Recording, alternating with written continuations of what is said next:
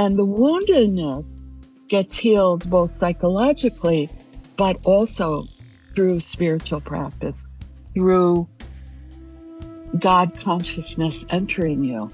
And then you feel like something larger than yourself is holding you and helping you and giving you love.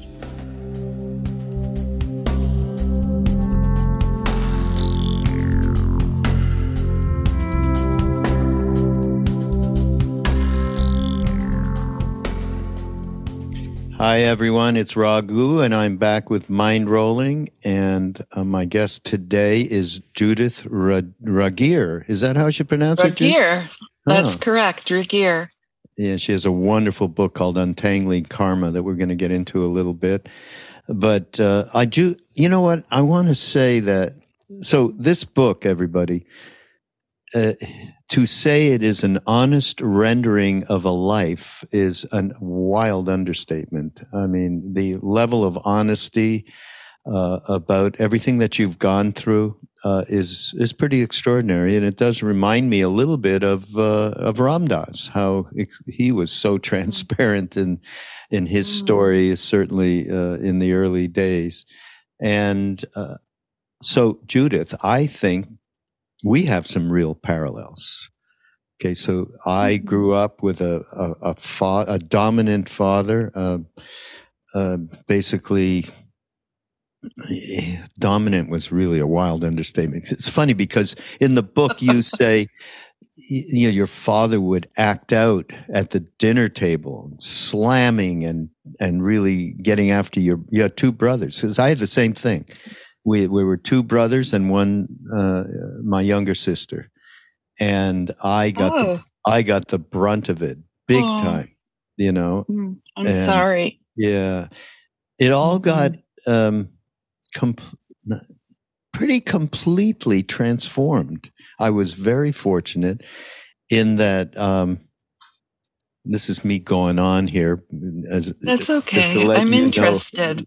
Okay. He was an Air Force pilot. We were Canadian, so I come from Montreal, and he was assigned to the British Royal Air Force and flew these bombers in the Second World War. To say he had PTSD would be also another understatement, and it was so bad, and he acted out so badly with his family. And I was the oldest one, so it was natural that I got that brunt. And he, a tyrant of enormous sort. And he was so confused that he thought he wasn't afraid to die. Okay. He was so disconnected with both being human and, of course, anything beyond any other reality beyond that. It was just tragic, really. And it was tragic because of what got passed on. And in this book, you talk about how, and you'll talk about it now as well, in terms of passing down karma that gets passed down through generations. Anyhow, just the long and the short of it is, he actually came to India when I was with Ram Dass and Neem Karoli Baba, my brother and I, and he came there saying, I want to see how my sons were doing. So it wasn't like he didn't love us.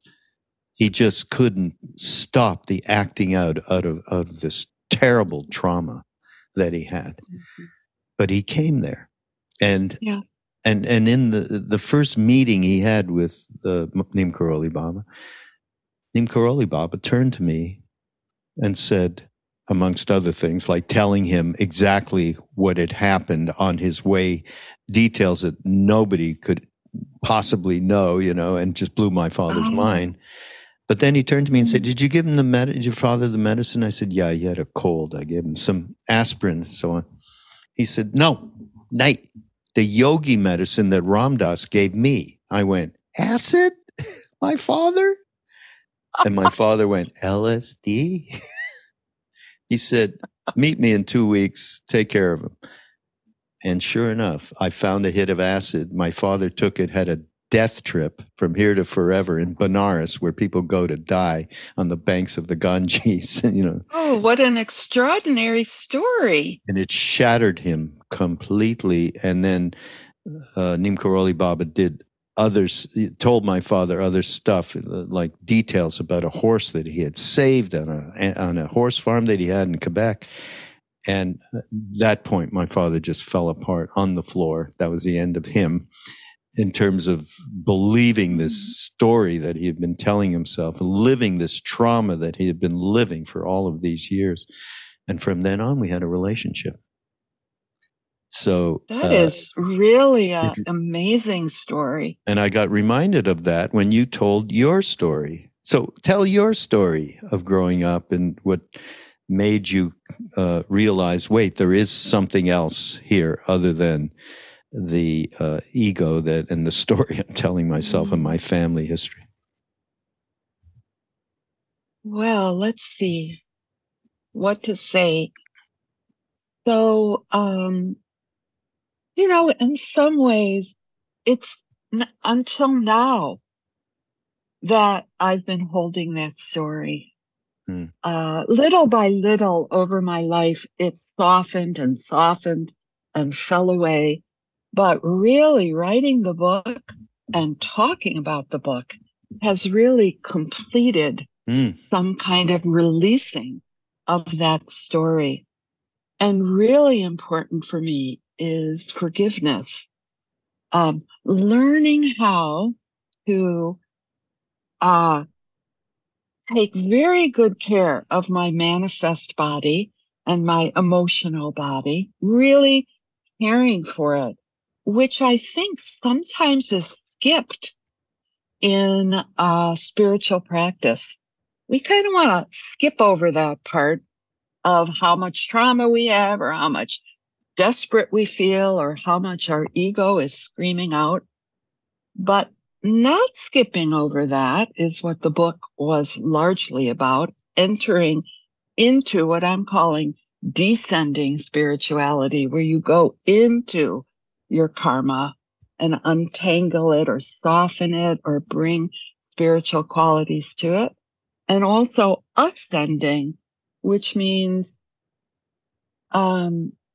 becoming familiar with, accessible to you, your higher sense of consciousness. And those two coming together has really integrated and made me able to feel much, much more free. What I've always wanted, I'm kind of now feeling because of bringing, I studied Zen for 50 years. I've done a lot of sitting in the Zen style.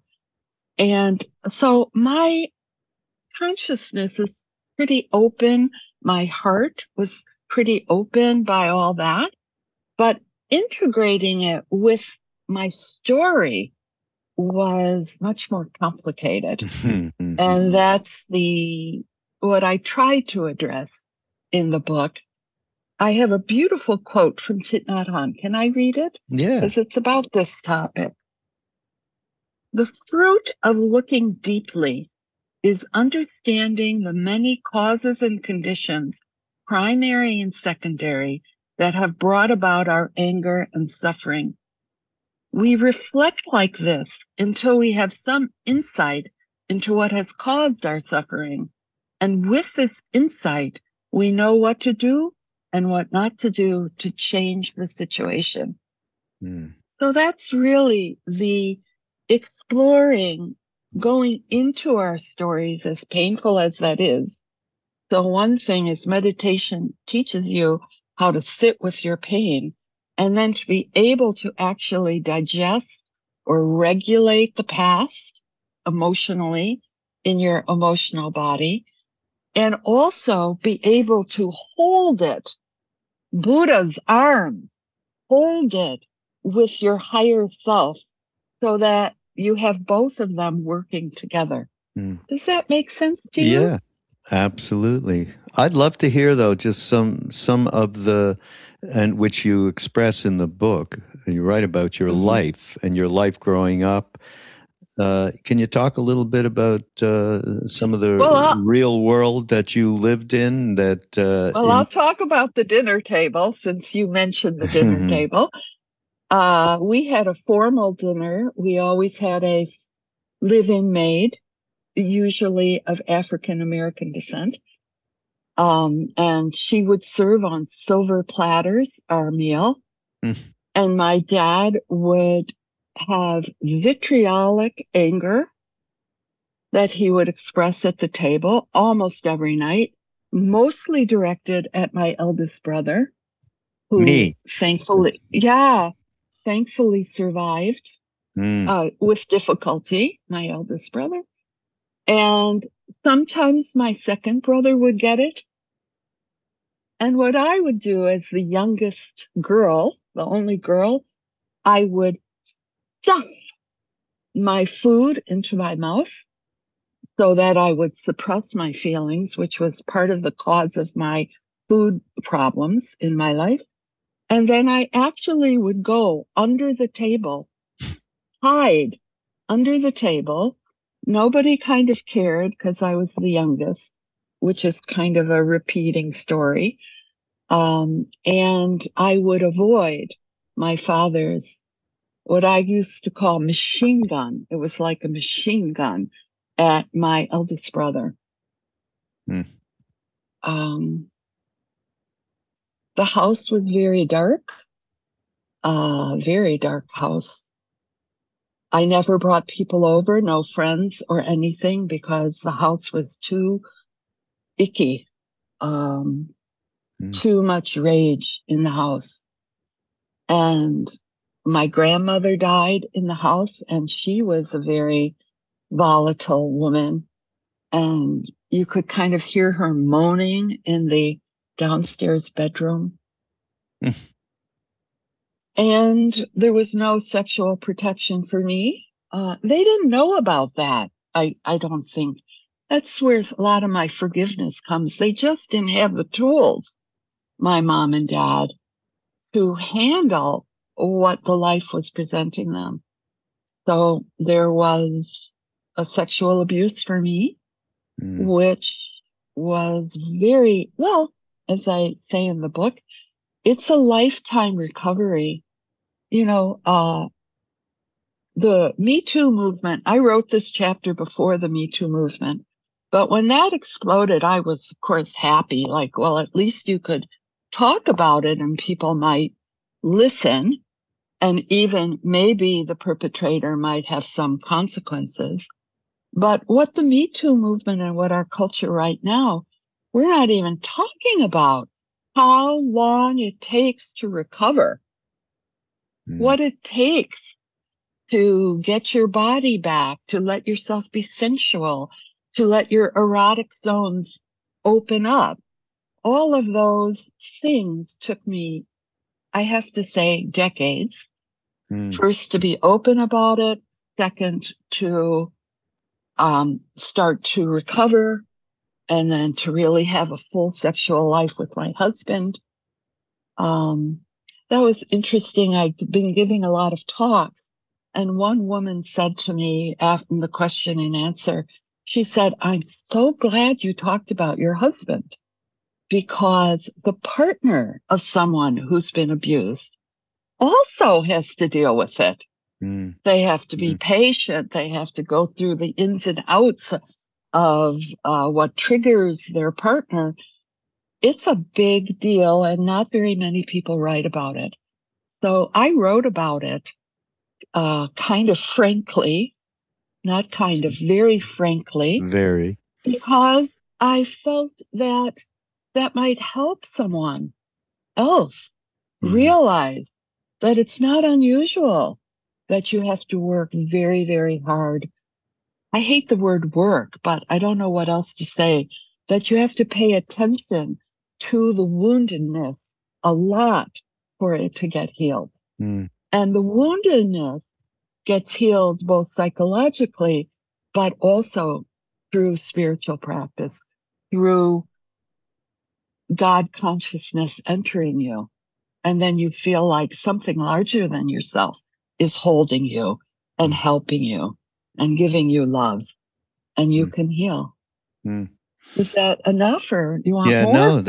No, that's good. But I'm assuming that this kind of trauma, I know it happened, and that's what happened to me. It drove me to look for something outside of this conditioning that happened through family, through teachers, school, society in general.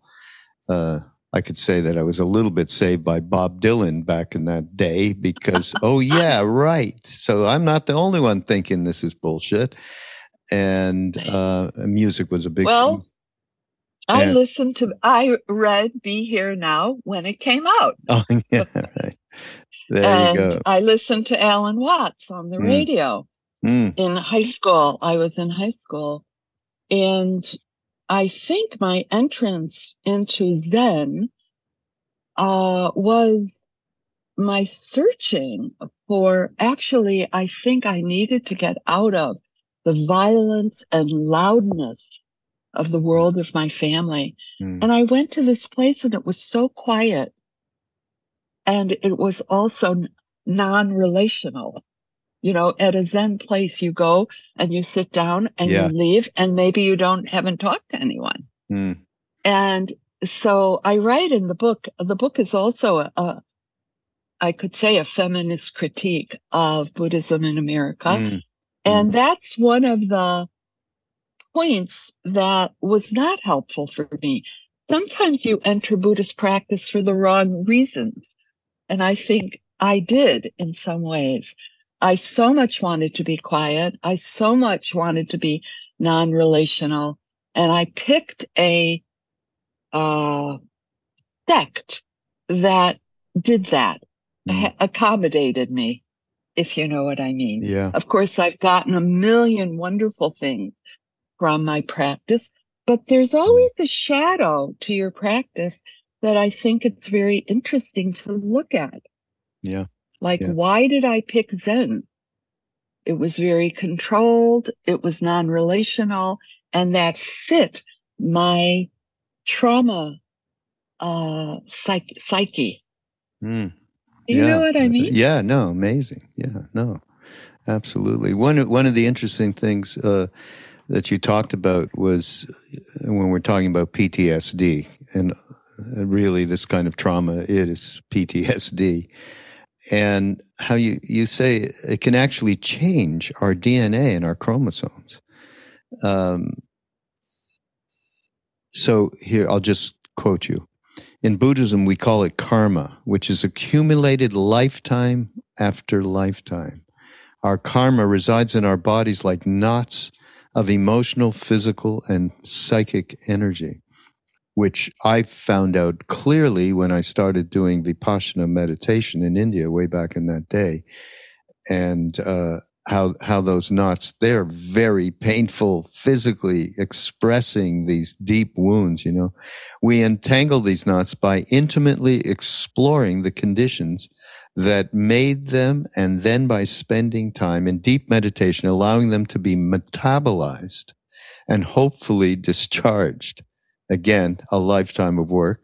If we can break the habits and patterns of inherited karma, 7 generations before us and 7 generations after us will feel the release of this karma. That's a very intense sentence right there. The frozen places within ourselves, which are the effect of collective trauma, can begin to melt. This belief has given me some hope, you say, and I think this is so absolutely right on, and I feel, again, I told this story of how my father was basically dynamited so that he, you know, Neem Karoli Baba sped this process up by decades. Or lifetimes. God only knows. Right.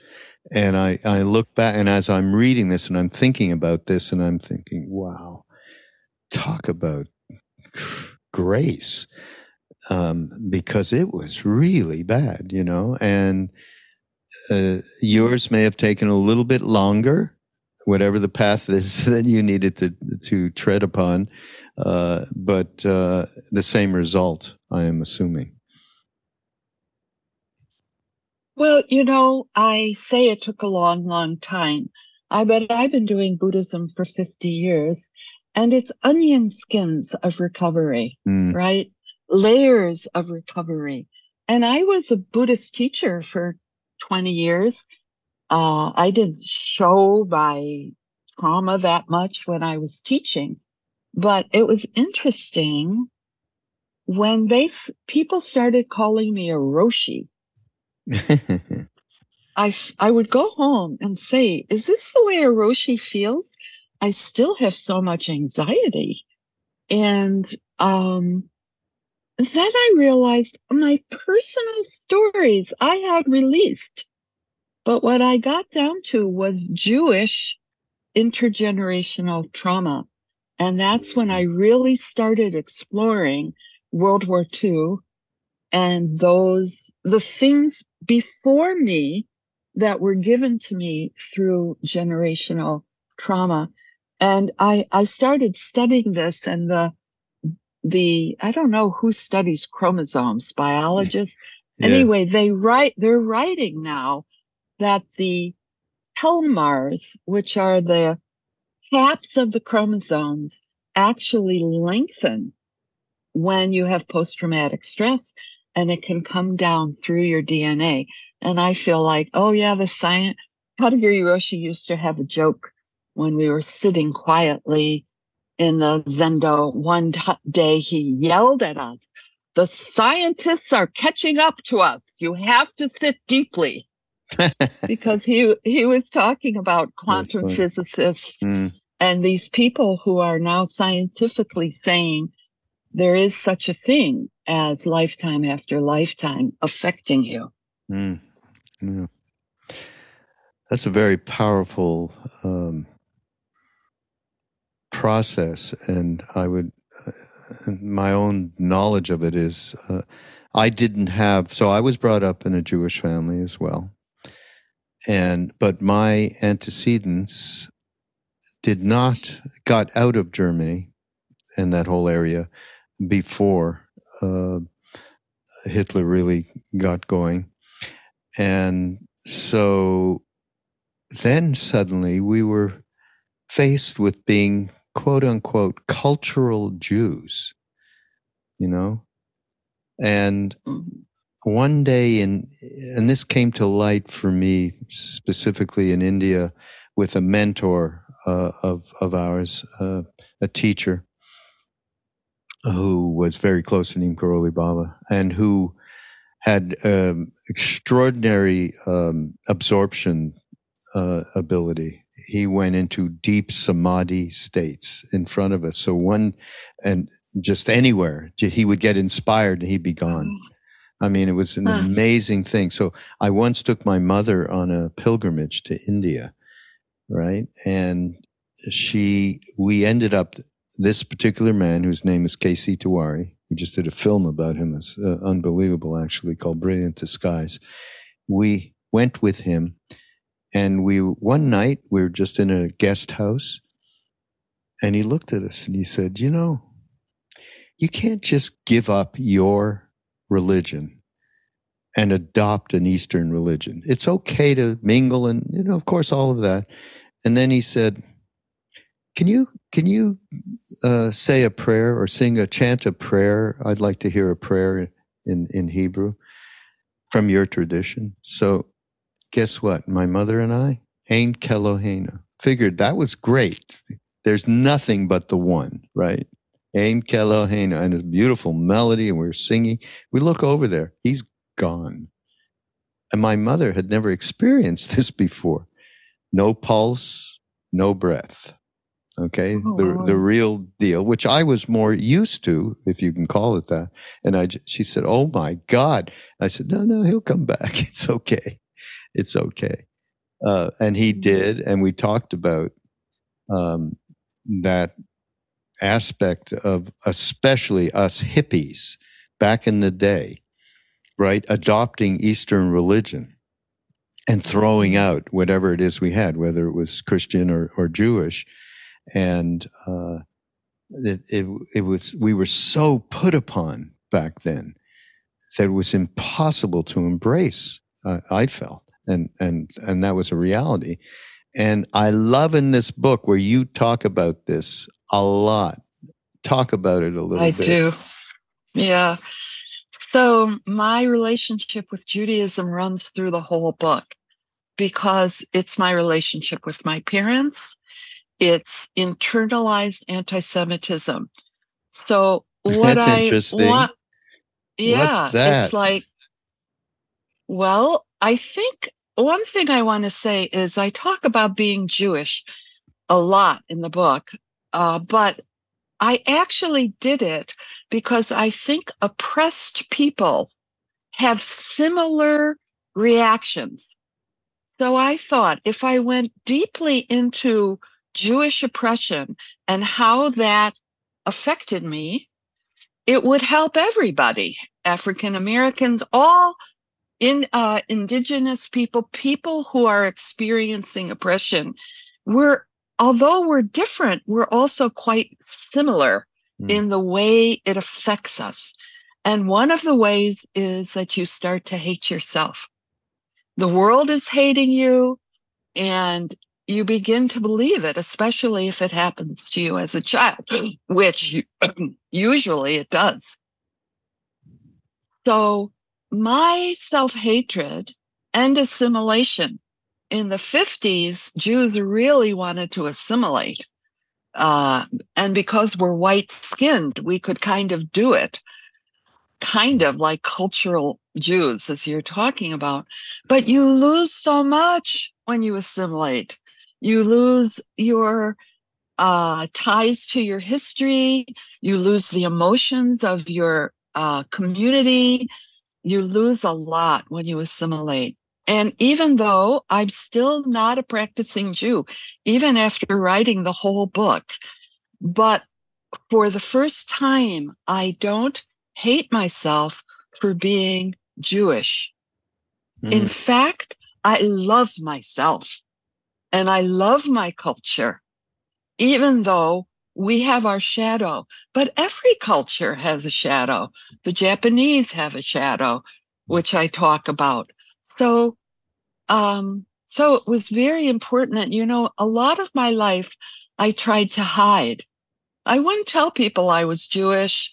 I married a Goyim, a German Goy. But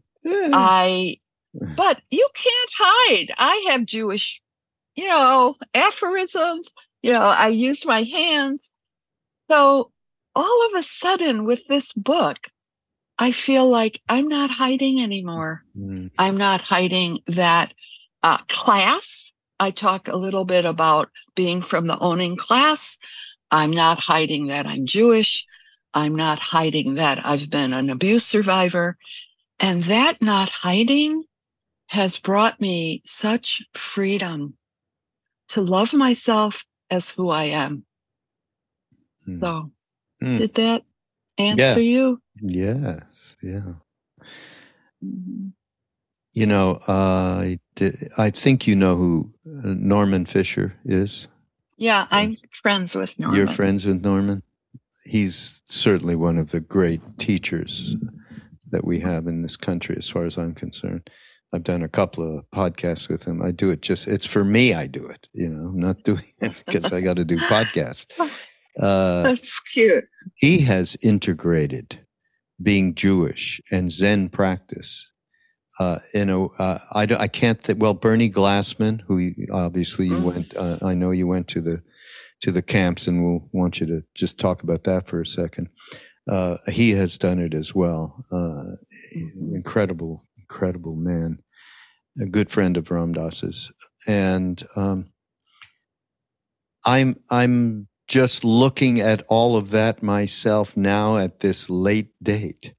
I know. And it's something, Ram Dass was trying to take a look at it too. towards. Yes, he did a lot of exploration in the middle of his life. Yeah, in the middle. He was close to Shlomo Carlebach and a couple of the other rabbis.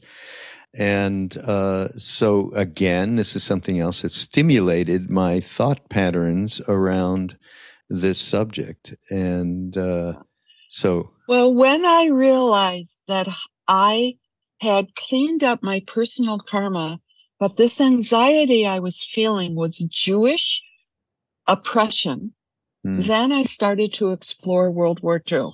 And I went with Bernie to Auschwitz-Birkenau. And that was, I cried.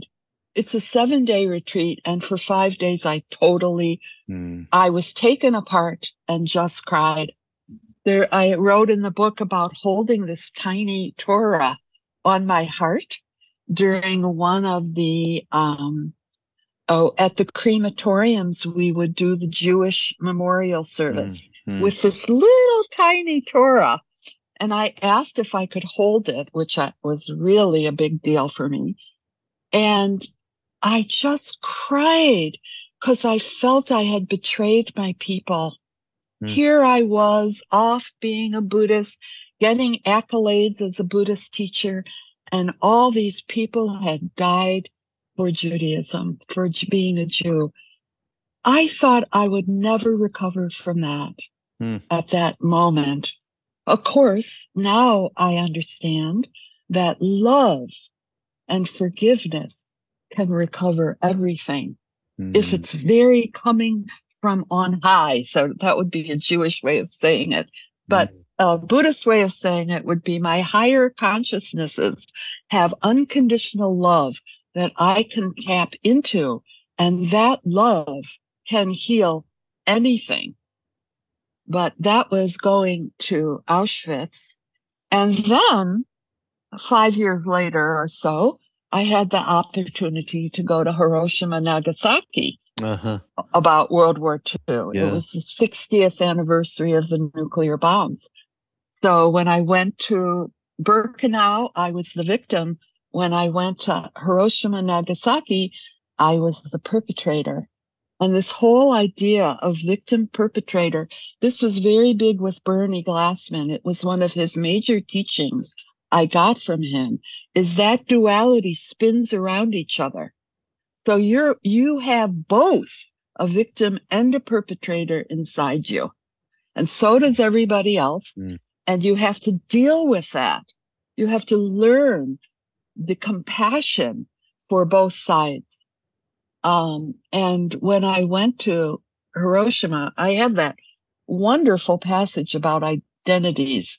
I wonder if I should read it. Yeah, please. You know, in Buddhism, they talk about no self, no centralized self.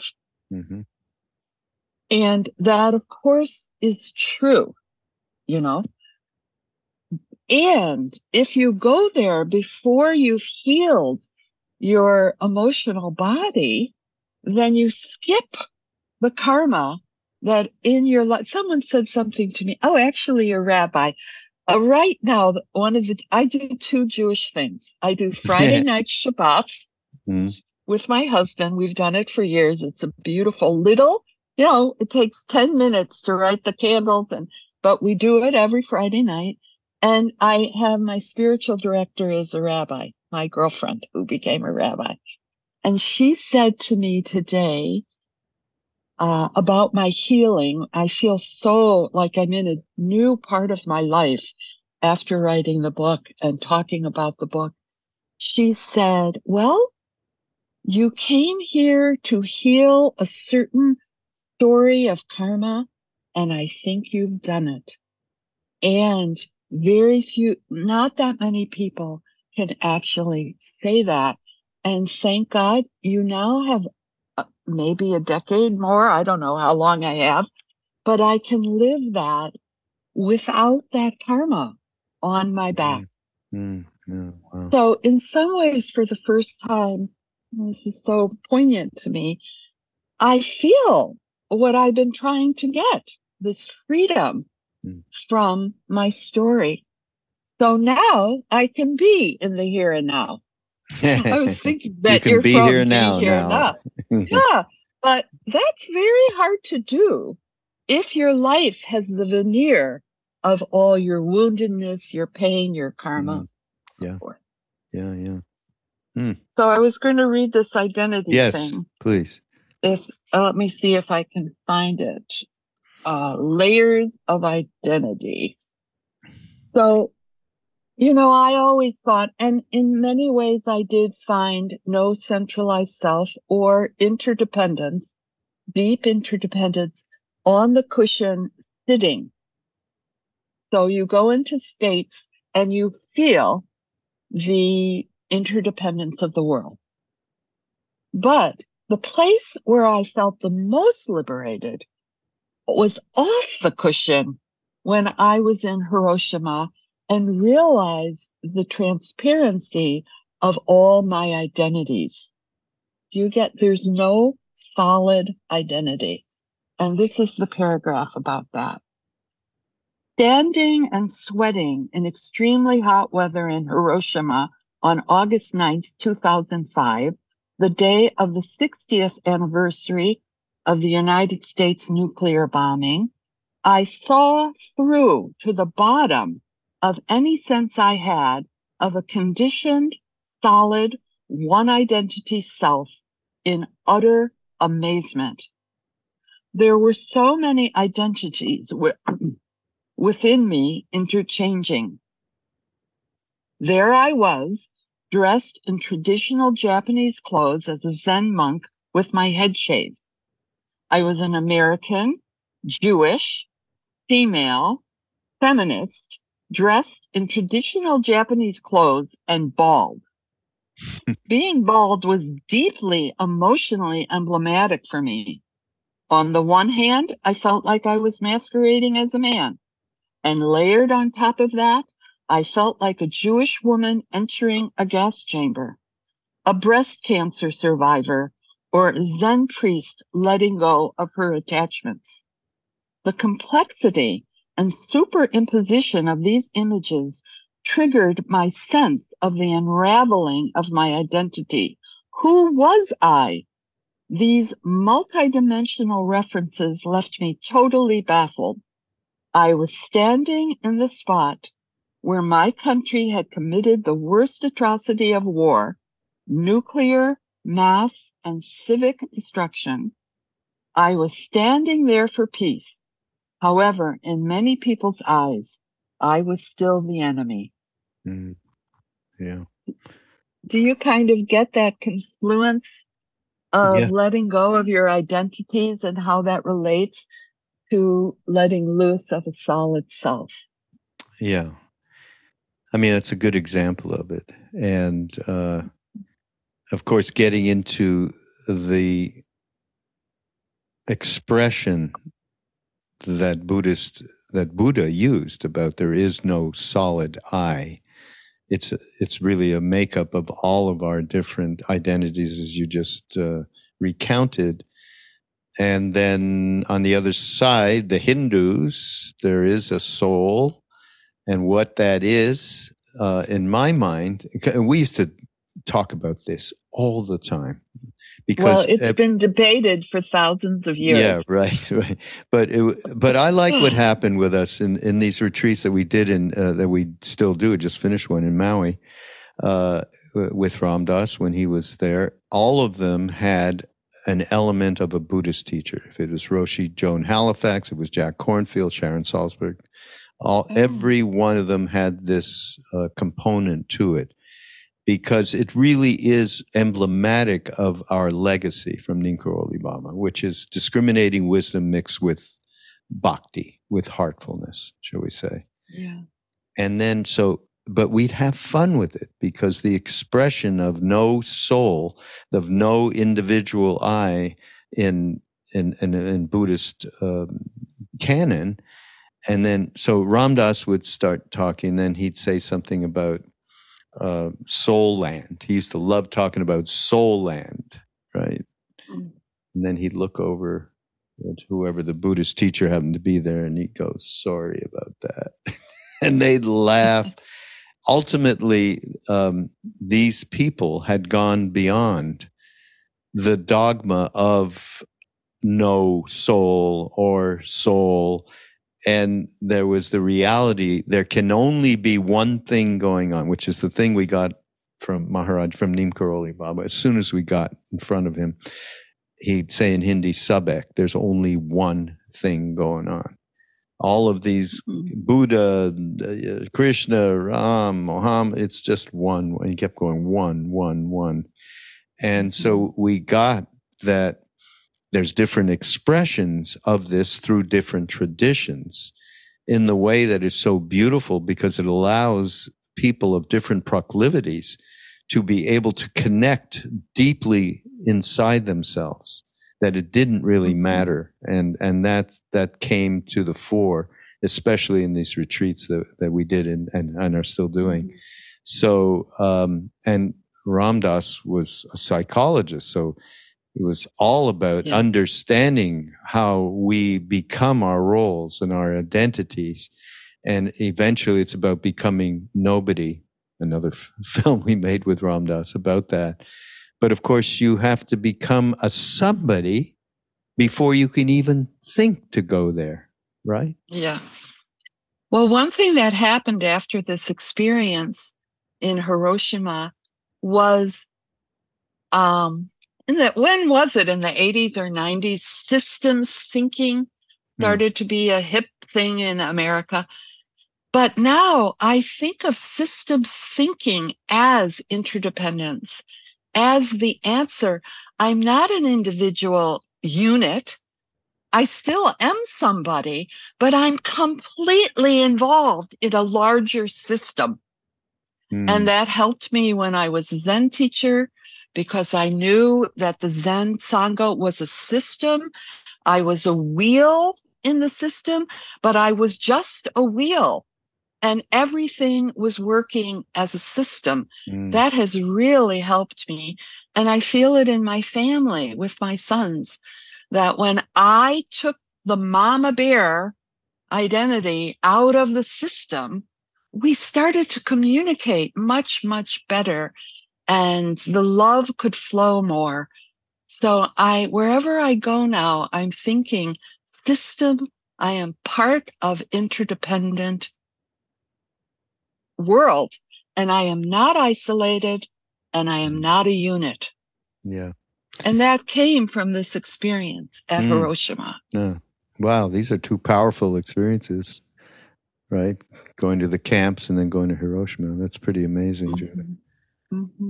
Something else that I picked up, and there's so many different themes in your book. It's quite wonderful. And you talk about how Zen practice did not offer sufficient instructions how to deal with painful psychological distress. And I think you could say that about any of these traditions. Spiritual bypass being a bandied about term, but pretty right on.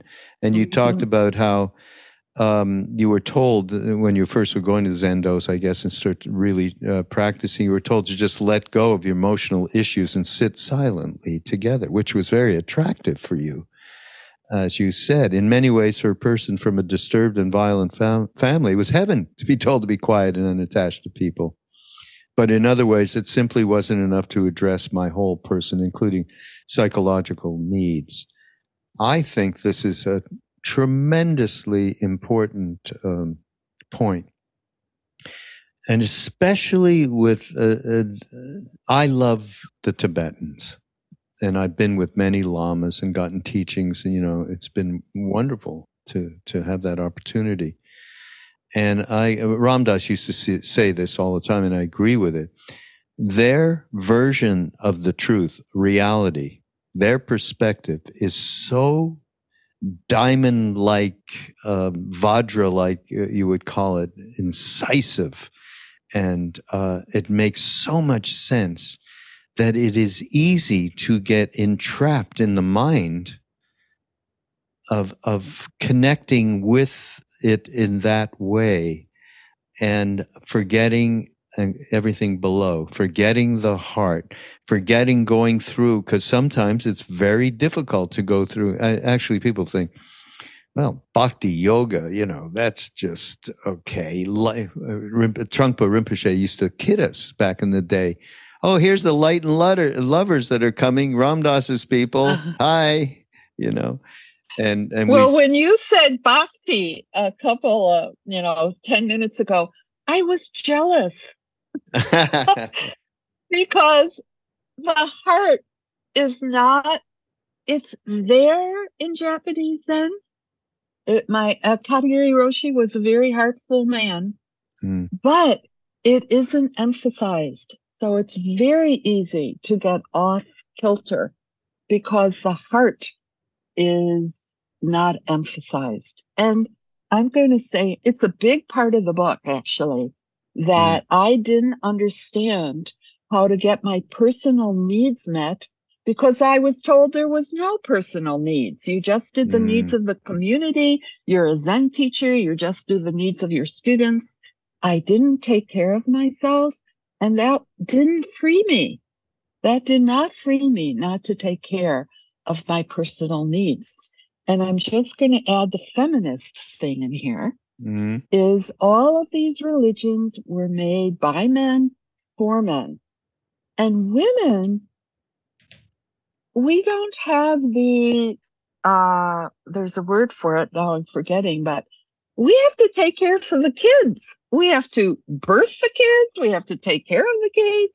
Now, I know that all the gender stuff is changing now, but women have a automatic connection to the heart, to story, to emotions, letting your emotions be beautiful. And especially in Japanese Zen, it's very cut off from that. Yeah. So when I wanted to heal as a trauma survivor, I had to use several modalities to heal. I couldn't just do Buddhism because I needed psychotherapy. I needed to get off drugs. I needed to learn how to communicate. So one of the appeals, my admonition from writing the book is if you have a very disturbed emotional body, you need to do several modalities. And those modalities might be different. Like some people are doing LSD. It wasn't for me, but that might be a modality that you would use, or psychotherapy or psychoanalytic therapy. But I do think you have to heal on all the different levels of consciousness. Absolutely. That's what really struck me. And I think that's something we talk about a lot, about how we use these traditions and these methodologies to really sidestep having to deal with our stuff. And you say that here. For a few decades, I used my obsession with concentration and meditation as another method to avoid facing my problems. Right? I didn't realize this at the time. In many ways, meditation can also bring forth our unconscious issues. But meditation can be used as a substitute for an addiction and become another compulsive, intoxicating behavior. We just go to the mountaintop, be quiet, and pacify our inner voices. What I thought was concentration was really just a repression of thought method, which didn't seem to help me in the long run. I might be calm at a sesshin, but as soon as I got home, I was a wreck once again. Yeah. Oh, God. I fortunately had, this is a whole longer story, and I've told it before on these podcasts, but I ended up having darshan, or being in the presence of Kalu Rinpoche, great Lama from the last century. And I happened to get into a room with him, and I'm talking, this is when I was in my early 20s, when I was meeting Neem Karoli Baba at that time. And I was with a couple of since I'm from Canada, I was at the Canadian High Commissioner's house, and there was a couple of Canadian Broadcasting Corporation reporters that were going to interview him, and they asked me to come, and I went in the room, and And they asked dumb questions that he did not respond to whatsoever. And they said, well, I guess we're not getting anywhere. You want to ask a question? As soon as that happened, it was translated, I was going to ask a question. He sat up and did a laser on me. And I asked, and my question, I'm okay meditating in the mountains, but I come into town here, into Delhi, and I've lost it. I can't. Do you have to stay in a cave and meditate? He said, absolutely not. And he told me the story of the 7 siddhas of India back in the day that all became realized through work. Weaver, potter, and so on and so forth. And it completely turned me around from this naive point of view that is very prevalent, that we do these sessions, or we do these 10-day meditations courses, Vipassana things. We'll do 10 of them in a row and whatever, and that's going to solve our issues. And it is naive, shall we say? And well, I think the hippie approach was very naive, and we were kind of all in a brain congealed state, and we were looking for escape. But hopefully that can be changed now as we go into 21st century Buddhism. I gave a talk at the Soto Zen Buddhist Association. They wanted me to talk on women in Buddhism. And there was one point in the talk where I said, I'm afraid to say this, but I think we meditate too much. We should put all that energy into our ethical behavior, how we are talking, how are we relating to people, and it has to be balanced in the end. The 3 bases, wisdom, concentration, and ethics, that was Buddha's admonition, was those 3 bases have to be balanced. But I think American Buddhism has not spent enough time on ethics, which is wise behavior, wise speech, and it says wise livelihood, but I've changed it to wise finances because I think then everybody can relate to it. Talking about meditation, this teacher that we had actually was assigned by Neem Karoli Baba. When he left to die, the day before he did that, he said, you take care of the Westerners. And that's what happened. And he was, I had never, as I said before, experienced anybody who could go into these states of absorption like this. I mean, talk about someone who'd gone beyond meditate. He used to do this the way I wanted to go over to Haagen-Dazs and have an ice cream. This is, that's what he would be doing. And he said, actually, it's in this film, Brilliant Disguise. He said, meditation is not, and I'm quoting loosely, is not a business. It's not about concentration. It's not a business of getting anywhere. Meditation is a way of life. And I think that is the most important thing to understand, that because we are so goal-oriented in the West, and we just make a mess of things. We really do. God. I agree. One other thing. Oh, go ahead. Okay. Go ahead. No, you go. Okay. I forgot already. I just think, this book is Untangling Karma and Intimate Zen Stories on Healing Trauma. But the untangling of karma, and you talk about, and I have as well, in terms of interviewing many great teachers, dismantling karma and using interrupting habit patterns. That is extraordinarily important. Give us, I have an idea of some of the things, but tell me what has really worked for you in being able to do that in a way that it's profoundly changed your life. Yeah. So, I was an addict and an alcoholic, so I went into a 12-step program. And steps 4 through 9 in 12 steps is really about changing your habit patterns. So I got very involved in that through 12 step. And I kept saying, where is it in Buddhism? Where is it? It was a big search for me. And 2 Tibetan teachers, Pema Chodron, and who was the other guy? Ken McLeod. Oh, yeah. Those 2 Tibetan teachers really taught about interrupting your habit patterns. And I studied their 4 things. You recognize your pattern, you resonate with your higher consciousness, you are held by the universe, you do anything differently. Sometimes I have premeditated what I'm going to do differently. Like if I'm upset about being mom, I Tonglen for all the moms in the world. I had set things I did that interrupted my pattern. And the 4th one is you do it over and over and over. And Katagiri Roshi called that a vow. So I taught that a lot at my Zen center, which is unusual.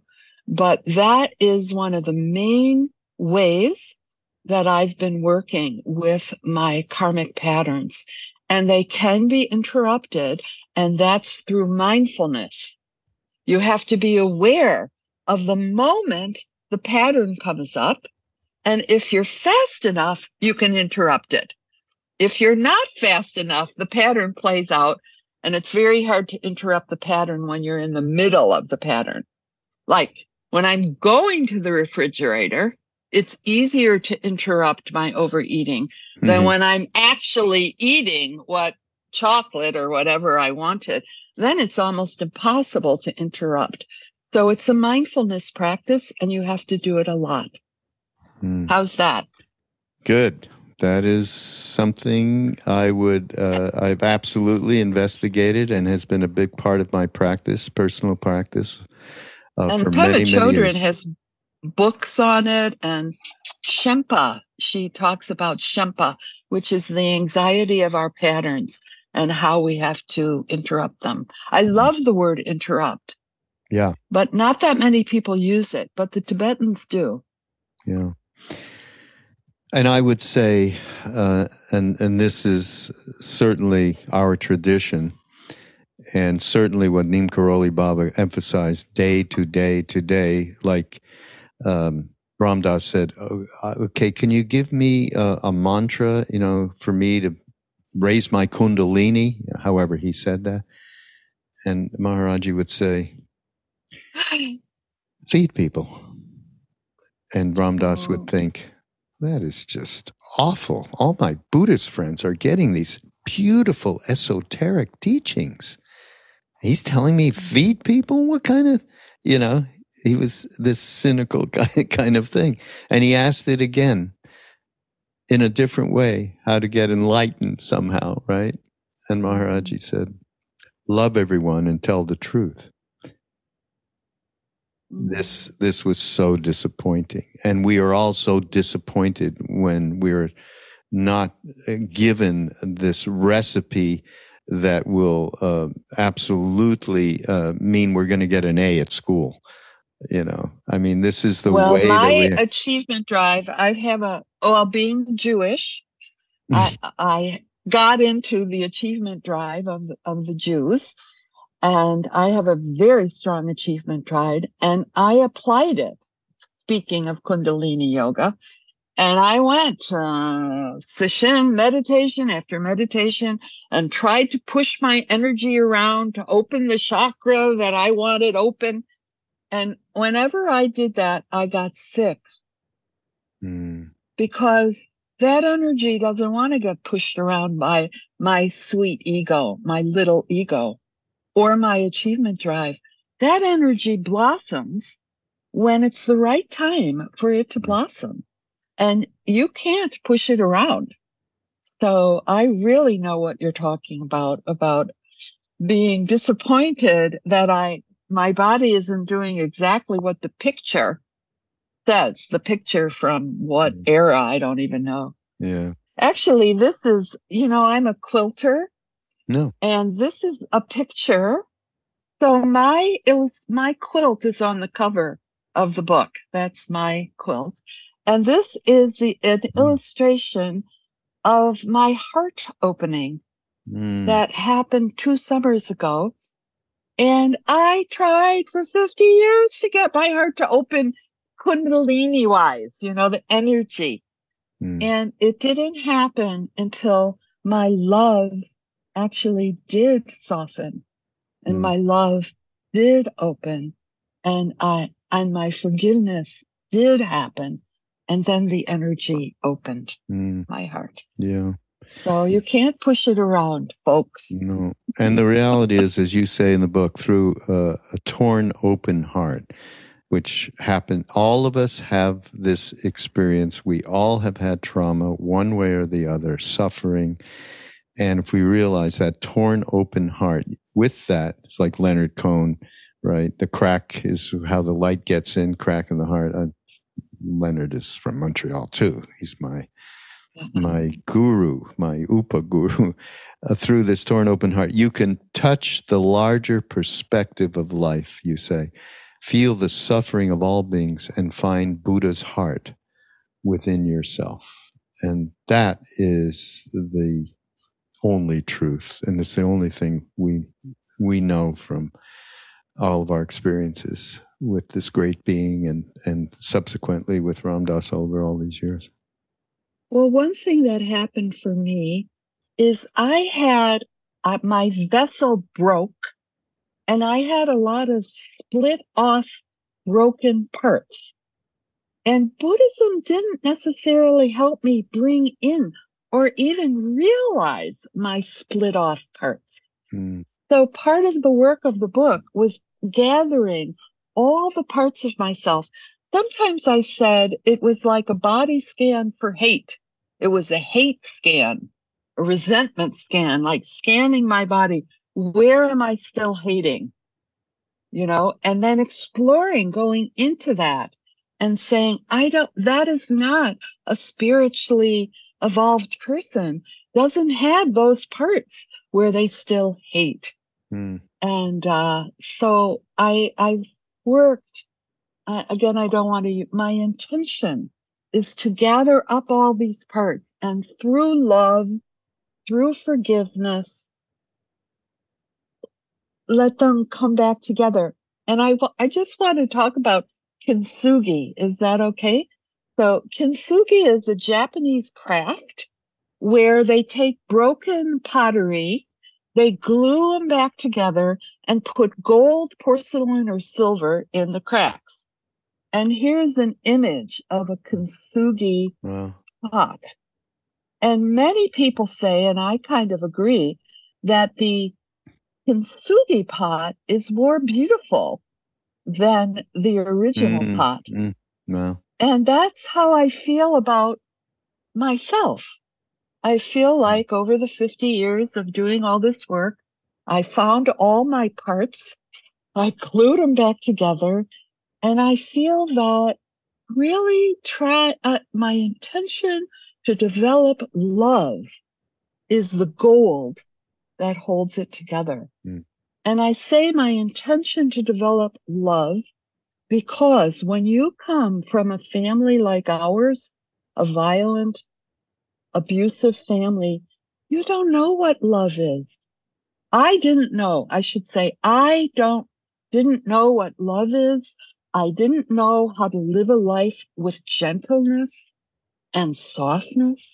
And I have had to cultivate it through my spiritual life, through Buddha's heart, through Tonglen, through all the practices. I've had to cultivate a feeling of letting go, not being in control, softness, loving, unconditional. What does unconditional love mean? It means I'm not trying to change the other person. I just love them. And it's taken me 50 years to have a taste of that kind of love. And I'm applying it to myself. Beautifully said. I'm in total agreement. Absolutely. Great to meet you, Judith. Wonderful. And the book is wonderful. This has been a wonderful conversation. Thank you so much. And everybody, of course, when you go to Mindrolling, go to BeHereNowNetwork.com/mindrolling, and you will find this episode as well as links to pick up Judith's book and connect with her. And just so happy again it's such an important subject. When I saw Untangling Karma, it instantly attracted me. I had no idea what I was getting into, Judith, in terms of just the pouring out of your life in a way that has set such a great example. It triggered all this stuff in here, especially around my dad, because I think we had very common experience there with our fathers. Well, some people can read through the book cover to cover and love it and don't want to put it down. And other people get triggered and they have to stop or slow down or go back and feel what they're feeling. And I say, that's great. You don't have to read it. You can put it down. It's not intended to trigger people, but it is intended to show that you can heal. Yeah. You can heal. That's it. That's it right there. Thank you again, Judith Regier. And this is Mindrolling. Go to BeHereNowNetwork.com and find all of the wonderful podcasts that we have there. And we shall see you next week.